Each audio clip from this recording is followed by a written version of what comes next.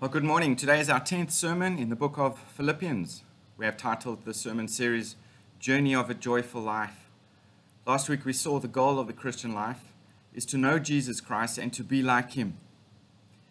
In chapter 3, verse 12 to 16, our portion this morning, Paul shows us how to reach this goal through the process of Christian growth. Please turn with me and stand with me as we read Philippians chapter 3, verse 1 to verse 16. Finally, my brothers, rejoice in the Lord. To write the same things to you is no trouble to me and is safe for you. Look out for the dogs, look out for the evildoers, look out for those who mutilate the flesh.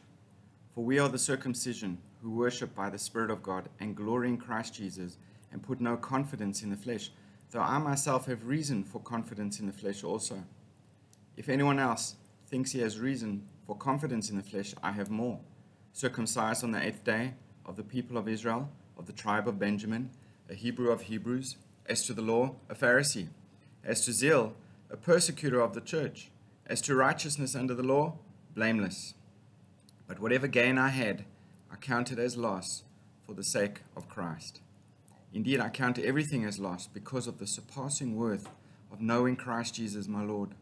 For his sake I have suffered the loss of all things, and count them as rubbish, in order that I may gain Christ and be found in him, not having a righteousness of my own that comes from the law, but that which comes through faith in Christ, the righteousness from God that depends on faith, that I may know him and the power of his resurrection, and may share his sufferings, becoming like him in his death, that by any means possible I may attain the resurrection from the dead.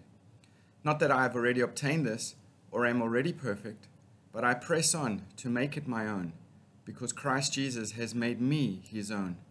Brothers, I do not consider that I have made it my own. But one thing I do, forgetting what lies behind and straining forward to what lies ahead, I press on toward the goal for the prize of the upward call of God in Christ Jesus. Let those of us who are mature think this way, and if in anything you think otherwise, God will reveal that also to you. Only let us hold true to what we have attained. So just recently I started to run as a form of exercise. I have never been a good long-distance runner. This has been a real chore for me. I don't think I have been made for long distance. I think more of a short-distance runner. But when I started running, I walked and I ran a little bit, and I walked and I ran. But I'm gradually learning to run more than I am to walk. I definitely do not take after my father. My father is a long-distance runner. He completed 10 Comrades marathons. Now, the Comrades Marathon is an ultra-marathon, approximately 90 kilometers, which is run annually in South Africa. And in order to qualify to run the Comrades Marathon, you need to complete a standard 42.2-kilometer marathon in under 4 hours and 50 minutes. Or you have to complete a 56-kilometer ultra-marathon in under 6 hours and 45 minutes. Now, I enjoyed watching him run, and I enjoyed celebrating all those runners who work so hard to cross the finish line. And I remember one year waking up early in the morning in Durban and walking with him to the starting line at the Durban town center there. It was an upward run from Durban to Pietermaritzburg, and there were thousands of runners at the starting line. And there was an eager bunch of runners who were trying their best to be right in the front of the tape. And when the gun went off at the start that morning, those runners in the front, they sprinted as fast as they could, as if they were running a 100-meter race, I think probably just to be seen on the television. And of course, they sprinted as fast as they could until they ran out of gas and eventually collapsed on the side of the road, exhausted. That was also shown on the television, by the way. They forgot that they were running a 90-kilometer ultramarathon. They weren't running a 100-meter sprint. And I've always remembered that image in my mind, especially when it comes to the Christian life. The Christian life, the Christian walk, as it's called, isn't a 100-meter dash. It is a lifelong marathon. And all of us know of individuals who were gloriously saved, but after a few months or a few years, they grew cold spiritually, and they fell into some complacency or even into some sin when it came to spiritual matters. And we all need the mentality of a long-distance runner if we're going to run to the end, if we're going to pursue right to the very end. A person may start the Christian life with enthusiasm, he may have zeal, and he may have vigor, and then after a few years fall into a life of indifference or apathy or even inactivity, a nominalism.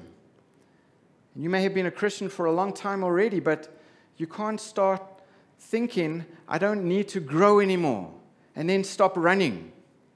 Now, long-distance runners have to complete the entire course. They can't decide after a few miles that they've run far enough and give up and just lay on the side of the road. You don't get a medal for that.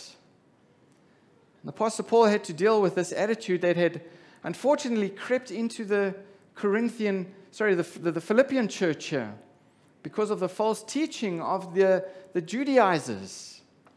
And some of the Philippians who were influenced by these false teachers were saying that to be a Christian, one only had to believe in Christ, but to be a spiritual Christian, one had to keep the ceremonial laws and the traditions of Judaism.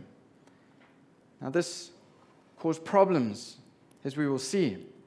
I think it's important we understand that these legalistic Jews taught this and how it worked out in their practical lifestyle. They taught a system of man-made laws, man-made rituals that weren't part of the Bible.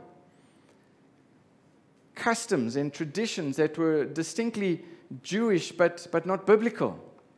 And for them, if a person was circumcised, if a person obeyed the ceremonial law, if he kept the traditions of Judaism, then the person was spiritual. In fact, that person was truly mature. He was considered truly mature. He had reached the zenith. He had reached the apex of their legalistic system. He had arrived. He had achieved everything which was dictated and which was mandated by their own system of righteousness. It was all done. He could not go any further. And the problem was, even though this was a human effort, the result was they became very proud. They became very complacent with their efforts at being spiritual. And for all practical purposes, they thought they had reached some state of sinless perfectionism because they did or did not do certain things. And there was no real relationship with God. Their focus and their energy was just about the rules and the rituals and the traditions, which created a coldness in their heart when it came to God himself. And Paul addresses this in this chapter. And my first point this morning we see in verse 12. And we see Paul's resolve here. Look at verse 12 in the first part there. Paul writes, "Not that I have already obtained this or am already perfect." And what Paul is speaking about here is this false teaching of perfectionism. He's really attacking these Judaizers, their false teaching. For Paul, there is no such thing as a perfect Christian or perfectionism, which unfortunately they taught. At no time are Christians sinlessly perfect or have their sin natures totally eradicated. Not in this lifetime, okay? And notice the word "this" that Paul uses in that sentence there. And that word "this" is referring back to the previous section in which he wrote that he wanted to gain Christ. Remember in verse 8 and in verse 10, last week, he wanted to know Christ. So he's referring to that. He's referring to that. Paul's one consuming goal was to know God, was to know Christ. And this is why Paul says that he has not already obtained this. He's saying that he is not perfect. He wants to be, he wants to attain this, but he has not arrived. And Paul knows that this will only happen when he beholds Jesus face to face. It's not going to happen on this earth. It's going to happen when he's in glory with his Savior. But nevertheless, Paul's resolve is to know Jesus better. He looks forward to the day where he will be perfect. He looks forward to the day where he will behold Jesus face to face. He has a holy desire for what he does not have. And Paul knows he is not perfect. And right here, what he's doing, he's confessing that. He's confessing that to the Philippian church. And this teaching was completely opposite to what the Judaizers were teaching about the legal system of perfection. And the word perfect there is used means fully complete, or it means mature. And Paul says that he falls short of being fully complete. He falls short of the mature fellowship with Christ because even as an unsaved man, he still has sin in his life. He recognizes that. He recognizes the struggle with sin. He recognizes and confesses his fear and his doubt was not completely over with. Of course, he had made progress in his battle against sin. He had made great pains in his spiritual life to be Christ-like. He's not saying that he's not striving for this, but the goal was still before him, and he was striving towards it. The goal wasn't behind him. That's what he's saying here. He hasn't achieved perfection. He is striving to be more like Christ. And then he says, in verse 12, because Christ Jesus has made me his own. These are wonderful words here. And I think this is the whole point and really the whole motivation behind what Paul is saying to all of us this morning. And these words, made his own, have also been translated as apprehended or seized. Christ has seized me. Christ has apprehended me. And the picture here, I think what Paul is talking about is his experience, his salvation experience on the Damascus Road, remember? Where Jesus seized Paul for himself, where Jesus made Paul a believer. Remember, he was a murderer going out to kill Christians, and he was seized by God, and he was changed completely. And he was turned from a murderer into a missionary.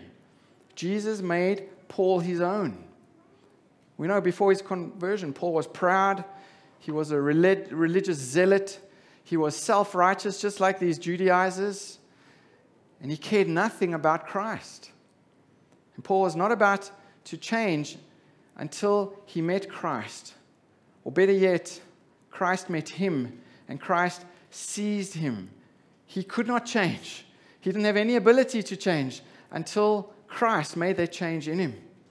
Christ sovereignly intervened into his life. He was lost, even though he was religiously zealous. He was a lost man. And the starting point in his salvation was when Christ laid hold of him for salvation. And Paul laid hold of Christ for faith. Paul laid hold of Christ by faith. And yet, Christ laid hold of him for a purpose. And Paul talks about that in Romans 8, that he may be more like Christ. The whole purpose of his salvation, he understood, was to be more like Christ.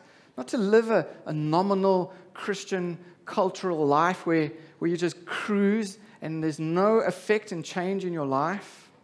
Paul understood the purpose, to be like Christ. And Paul pressed on in his life to be more conformed to the image of Christ. He found Christ, but now he wants to expand and deepen his relationship with Christ. He wants to experience more and more of Christ. If you're a Christian, this is true for you as well.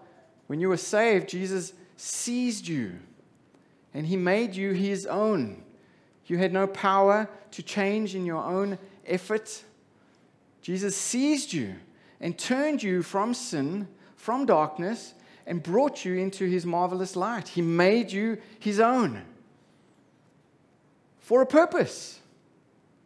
Not just so you can continue in your sin, not so that you just can continue a nominal cultural Christian life, but so that you can live for Christ, so that you can be conformed to the image of Christ, so that you can be more like Christ.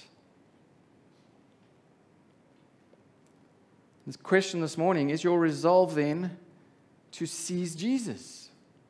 Is your resolve to seize Jesus? Do you pursue him to make him your own? Do you read his word often?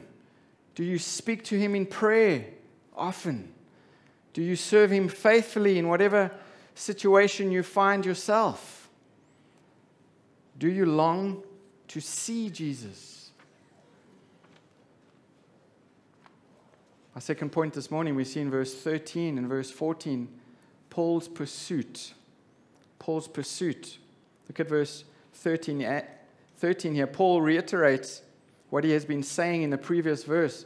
He says, "Brothers, I do not consider that I have made it my own." Paul is very conscious that he has not yet arrived. And he's saying it again. He is not yet perfect. Definitely, certainly, he's not denying that he is a new creation in Christ, but he does not yet see Christ face to face. And so he continues in verse 13. Look there. "But one thing I do, forgetting what lies behind and straining forward to what lies ahead, I press on.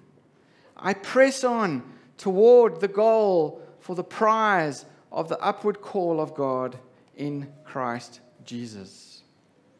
Again, we see Paul's single-mindedness here, his focused mind here. He says, "But one thing I do." Paul was clearly involved in all kinds of ministry. We know about that.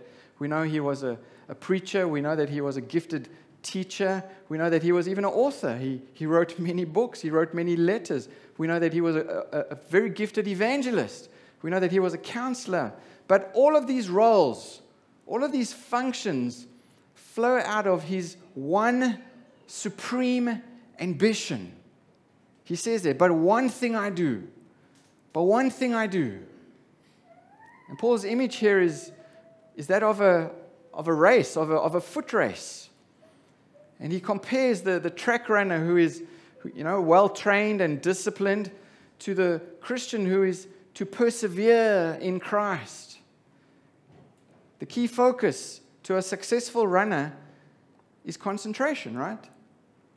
Everything is put out of the runner's mind except winning the race. I read an illustration of this week. On the 7th of August in 1954, during the British Empire Games in Canada, what was called the Miracle Mile. So up until that time, it was the greatest mile run matchup that ever took place. So Britain's Roger Bannister and Australian John Landy were the only two sub-4-minute milers in the world. So Bannister had been the first man ever to run a 4-minute mile. And both runners were in peak condition. And Roger Bannister strategized that he would relax during the third lap and he would save everything for his finishing drive. But as they began that third lap, the Australian poured it on, stretching his already substantial lead. And immediately Bannister adjusted his strategy, increasing his pace and gaining on Landy. And the lead was quickly cut in half, and at the bell for the final lap, they were even. And Landy, he began running faster, and Bannister followed suit. And both men were flying. Bannister felt he was going to lose if Landy did not slow down. And then came the famous moment, which has been replayed thousands of times in print and flickering black and white screens. As at the last stride before the home stretch, the crowds were cheering. And Landy could not hear Bannister's footsteps behind him.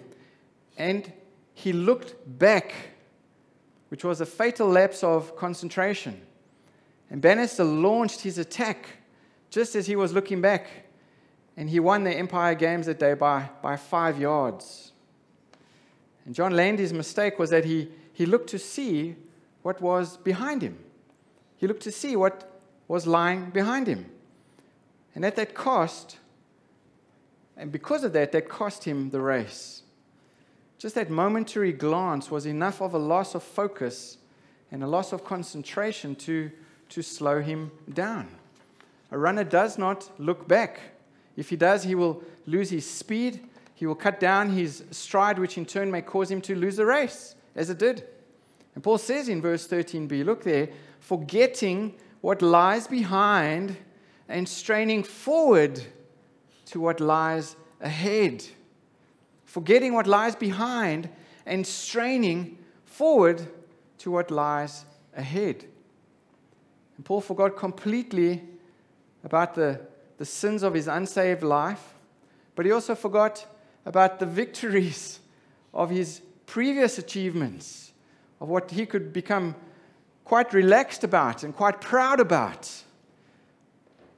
And there were many things. Paul called himself the chief of sinners, we know that. He had lots of guilt that he had to overcome when it came to murdering the church. But he also had many victories when it came to planting churches, didn't he? He was a very gifted man. But he laid all of that behind him so that he could strain forward to what lies ahead. There was no complacency when it came to the Apostle Paul. He attempted to erase negative things from his mind because he knew that he was forgiven by Christ. He refused to let the sins of his past haunt him and distract him and keep him from running the race that he needed to, using his life to make a difference for the glory of God. He knew that Christ had died for his sins, no matter how great or how small, and he laid hold of that. Paul refused to go over and over his shortcomings as a Christian, and I'm sure he put behind him all his failures and mistakes as a saved person as well. A Christian must never go back, but needs to go forward if he is to win the race. The question we need to ask ourselves, what is keeping you from going forward this morning? What are you looking back at that is keeping you from losing your focus? Paul forgot his failures, but also his successes, also his victories that he could become very complacent about. A Judaizer with this legalistic system felt that they had arrived at perfection and they didn't need to do anything else. And he could sit back on his laurels and he could become indifferent. He could become proud about his achievements and about the future. And he could become very useless, really, when it came to his present situation. Really good for nothing. But this was not the case with Paul. And this is what he was trying to encourage the church here in Philippians, not to fall into this false teaching, this trap. Paul would not rest on his laurels. He would not live in the past. He was determined to move forward. And he says at the end of verse 13, straining toward what is ahead. He clearly understands that the race is not won until he crosses the finish line. The Christian must grasp every opportunity for fellowship with Christ until the race is finished. There must be unwavering progression in the things of Christ. You know, for some people, coming to Abu Dhabi is just like a stopgap. It's just like a place where they come to make some money for a while and then they're going back to their country where they will continue their lives. Here is just really a stopgap. And the problem with that type of thinking is that you come here and you can just stop. Stop your relationship with the Lord, stop your relationship with other Christians, and you can just become complacent in where you are spiritually because your life is somewhere else. We need to be careful of that way of thinking. We need to be looking at progressing when it comes to the things of Christ. And church is important for that, towards that end. Developing relationships with other believers is important towards that end, to help us to grow in our walk with the Lord, to help us to become more closer to the Lord. Coming to prayer meetings is important towards that end. Being part of home groups is important if we want to progress in the things of Christ. Look at verse 14. He says, I press on toward the goal for the prize of the upward call of God in Christ Jesus. Paul was constantly pursuing the goal of Christ-likeness as a disciplined athlete of Jesus Christ. Now let's remember where he is at this time. He's in jail. I mean, of everybody, he could say, okay, let me just relax now. Okay, I'm in jail. There's not much I can do here. I mean, what good can I do to others, and how can I minister to others? I'm in jail. Just let me sit back and relax and feel sorry for myself. He's writing a letter to the Philippians, not to feel sorry for themselves, not just to sit on their laurels and to think that they can just coast.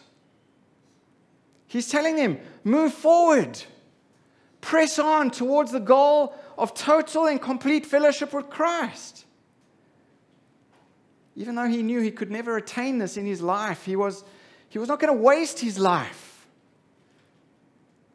Fellowship with Christ is progressive. We spoke about that last week. The relationship you have with your spouse is progressive. If you have the same relationship with your wife as you did when you first got married, there's a problem, isn't there? You haven't invested in that relationship, have you? You haven't taken out your wife or your husband for dinner. You've never taken him out for a walk. You've never prayed with him. You've never read the Bible with him. You've never gone through problems with him. You've never solved issues with him. There's a problem, isn't there? There's no progression. You haven't gone through trials together. There hasn't been any victories together. Fellowship with Christ is progressive. Each step of deeper fellowship with Christ is a step towards heaven. It's a step towards the complete reality of Christ. Christ is going to be in heaven, folks. Remember, we spoke about that last week. Heaven is not a place where we're going to just enjoy the food or sing Kumbaya for the rest of our lives. Heaven is where we're going to worship Jesus forever. Are you looking forward to that? The complete reality of being with Christ. Each step of fellowship with Christ now is a little bit of heaven. And Paul's pursuit of seeing Jesus face to face in glory, is that our pursuit? Is that your pursuit? Are you pursuing that as a couple, as a family? Pursuing Jesus face to face in glory. Look at verse 15 and verse 16. Here we see Paul's advice as he comes to the end of the section. And of course, the advice is straining towards this goal. Look at verse 15. Let those of us who are mature think this way. And if in anything you think otherwise, God will reveal that also to you. Verse 16. Only let us hold true to what we have attained. And Paul is writing against these false teachers. Remember the context. And they believed that it was possible to attain perfection in this life. Paul does not believe that. Mature Christians know that they are still on a journey toward where they will behold the glory of God and where they will enjoy perfect and sinless communion with Him one day when we're in heaven. But there is no quick and easy, instantaneous way to get in top physical condition without practice, without discipline, without some pain. You have to work at it every day. I don't enjoy running, can I just say that? But there has to be discipline in order to reach the goal, right? You have to work at it. And the day you stop is the day that you start going downhill.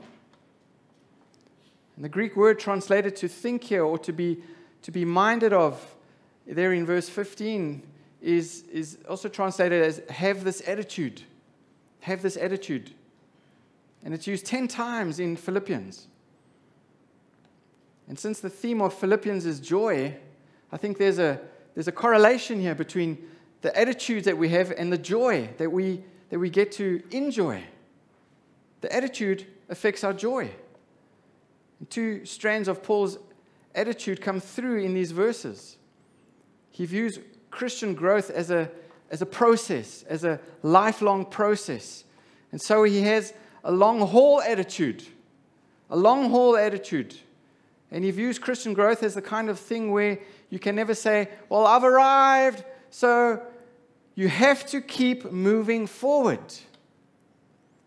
The minute we say we've arrived, the minute we say we have nothing else that we can learn, there's a problem.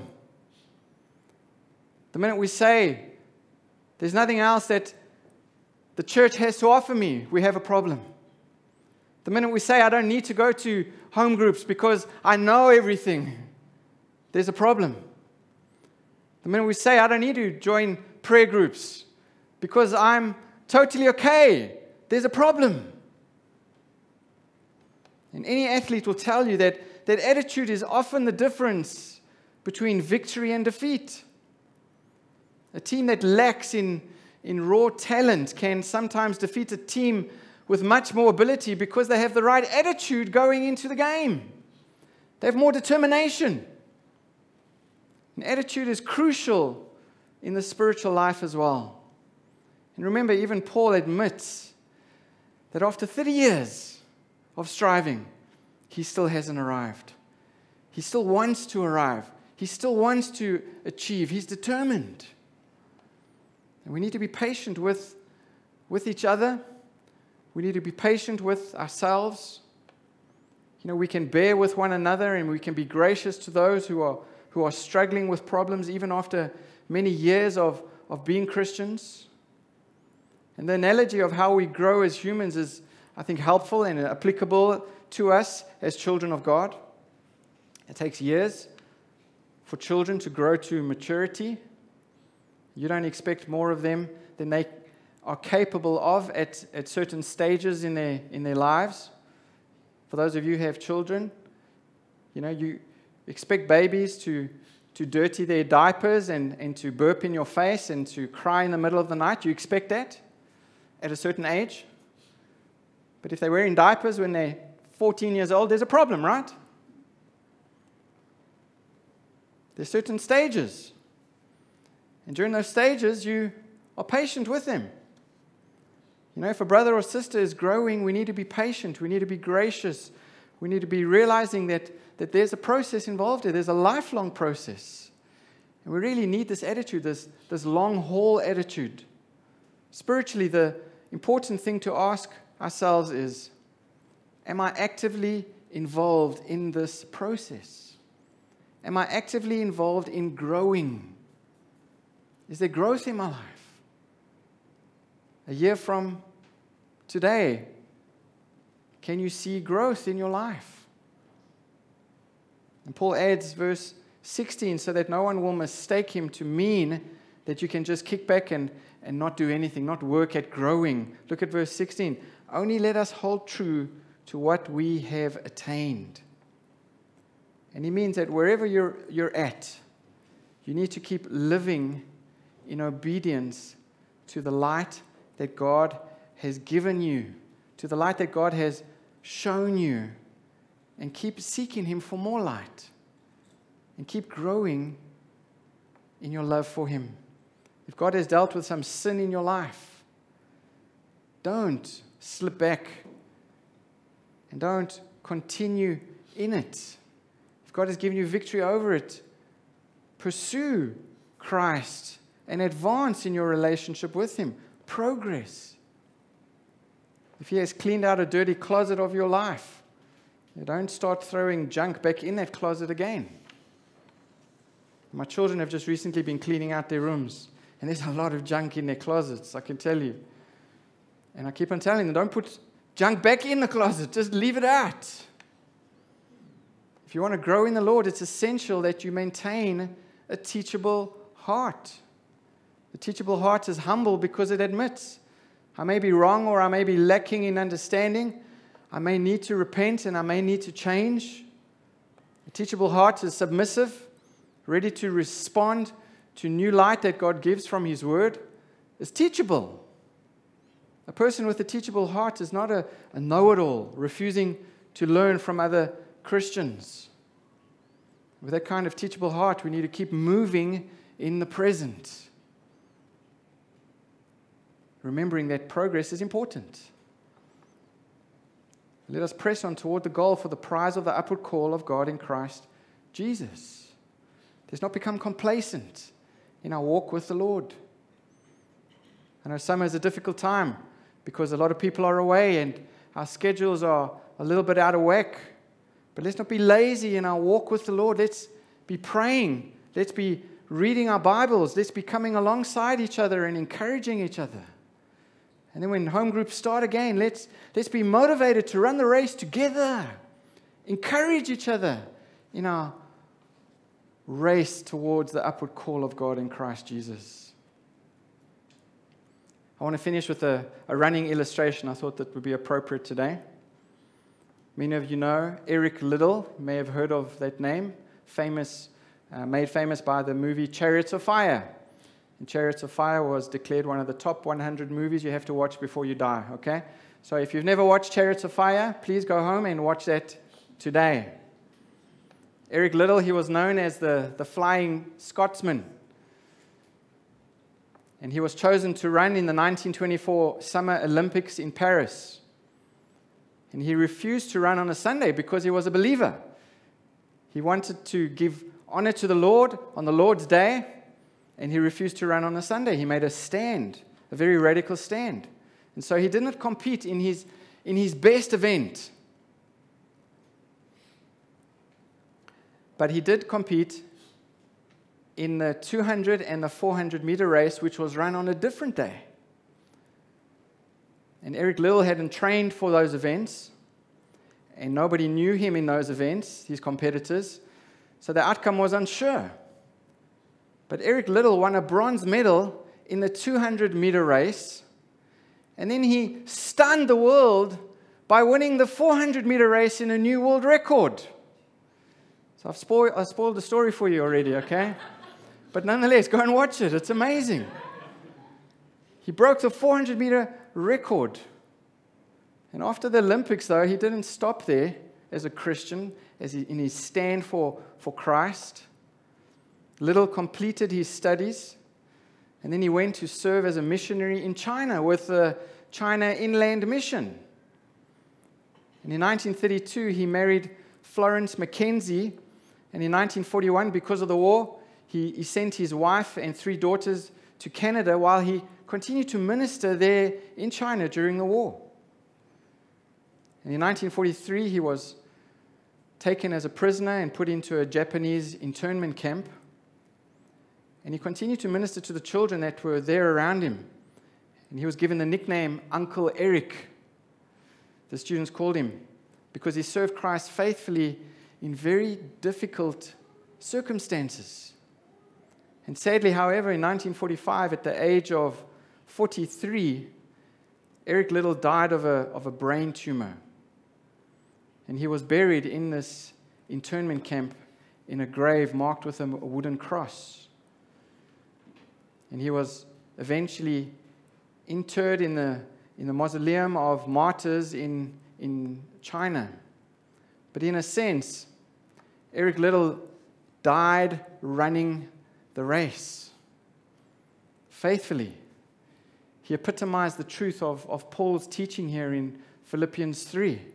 He didn't sit on his laurels and think now that he had arrived, he could do whatever he wanted to or do nothing at all. He continued faithfully, serving. But one thing I do, forgetting what lies behind and straining forward to what lies ahead, Eric Liddell pressed on toward the goal for the prize of the upward call of Jesus Christ. He ran his race well to the very end. What will be said of you when you stand before the Lord on that day? Well done, my good and faithful servant. You have run the race well. May that be true of every single one of us. Let's pray. Father, as we come to the table this morning, we ask, Lord, that you would examine our hearts. We pray, please, Lord, may we be honest with you today. Lord, if we have not been running the race faithfully, we pray that you would forgive us. Lord, we want our lives to count for your glory. We want to be fulfilling the very purpose for which you have saved us. And thank you, Lord, for all the blessings that you've given us to help us towards that end. Thank you, Lord, for the grace of New Life Church, to be part of this church, to help us towards that end. And forgive us, Lord, where we have taken these opportunities for granted. Forgive us, Lord, where we have fallen into this trap of thinking that we have arrived, that we have nothing else to learn, that we have nothing else to do, and we are just coasting and becoming really cold in our walk with you. Forgive us, Lord, we pray. And help us, Lord, as we take these elements, once again, to remember the gospel that has saved us from our sins, so that we can have a relationship with you. Forgive us, Lord, where we have fallen short. Help us today, Lord, once again, to move forward, to strive towards that goal that you have given us, Lord, until we see you face to face. We pray in Jesus' precious name. Amen.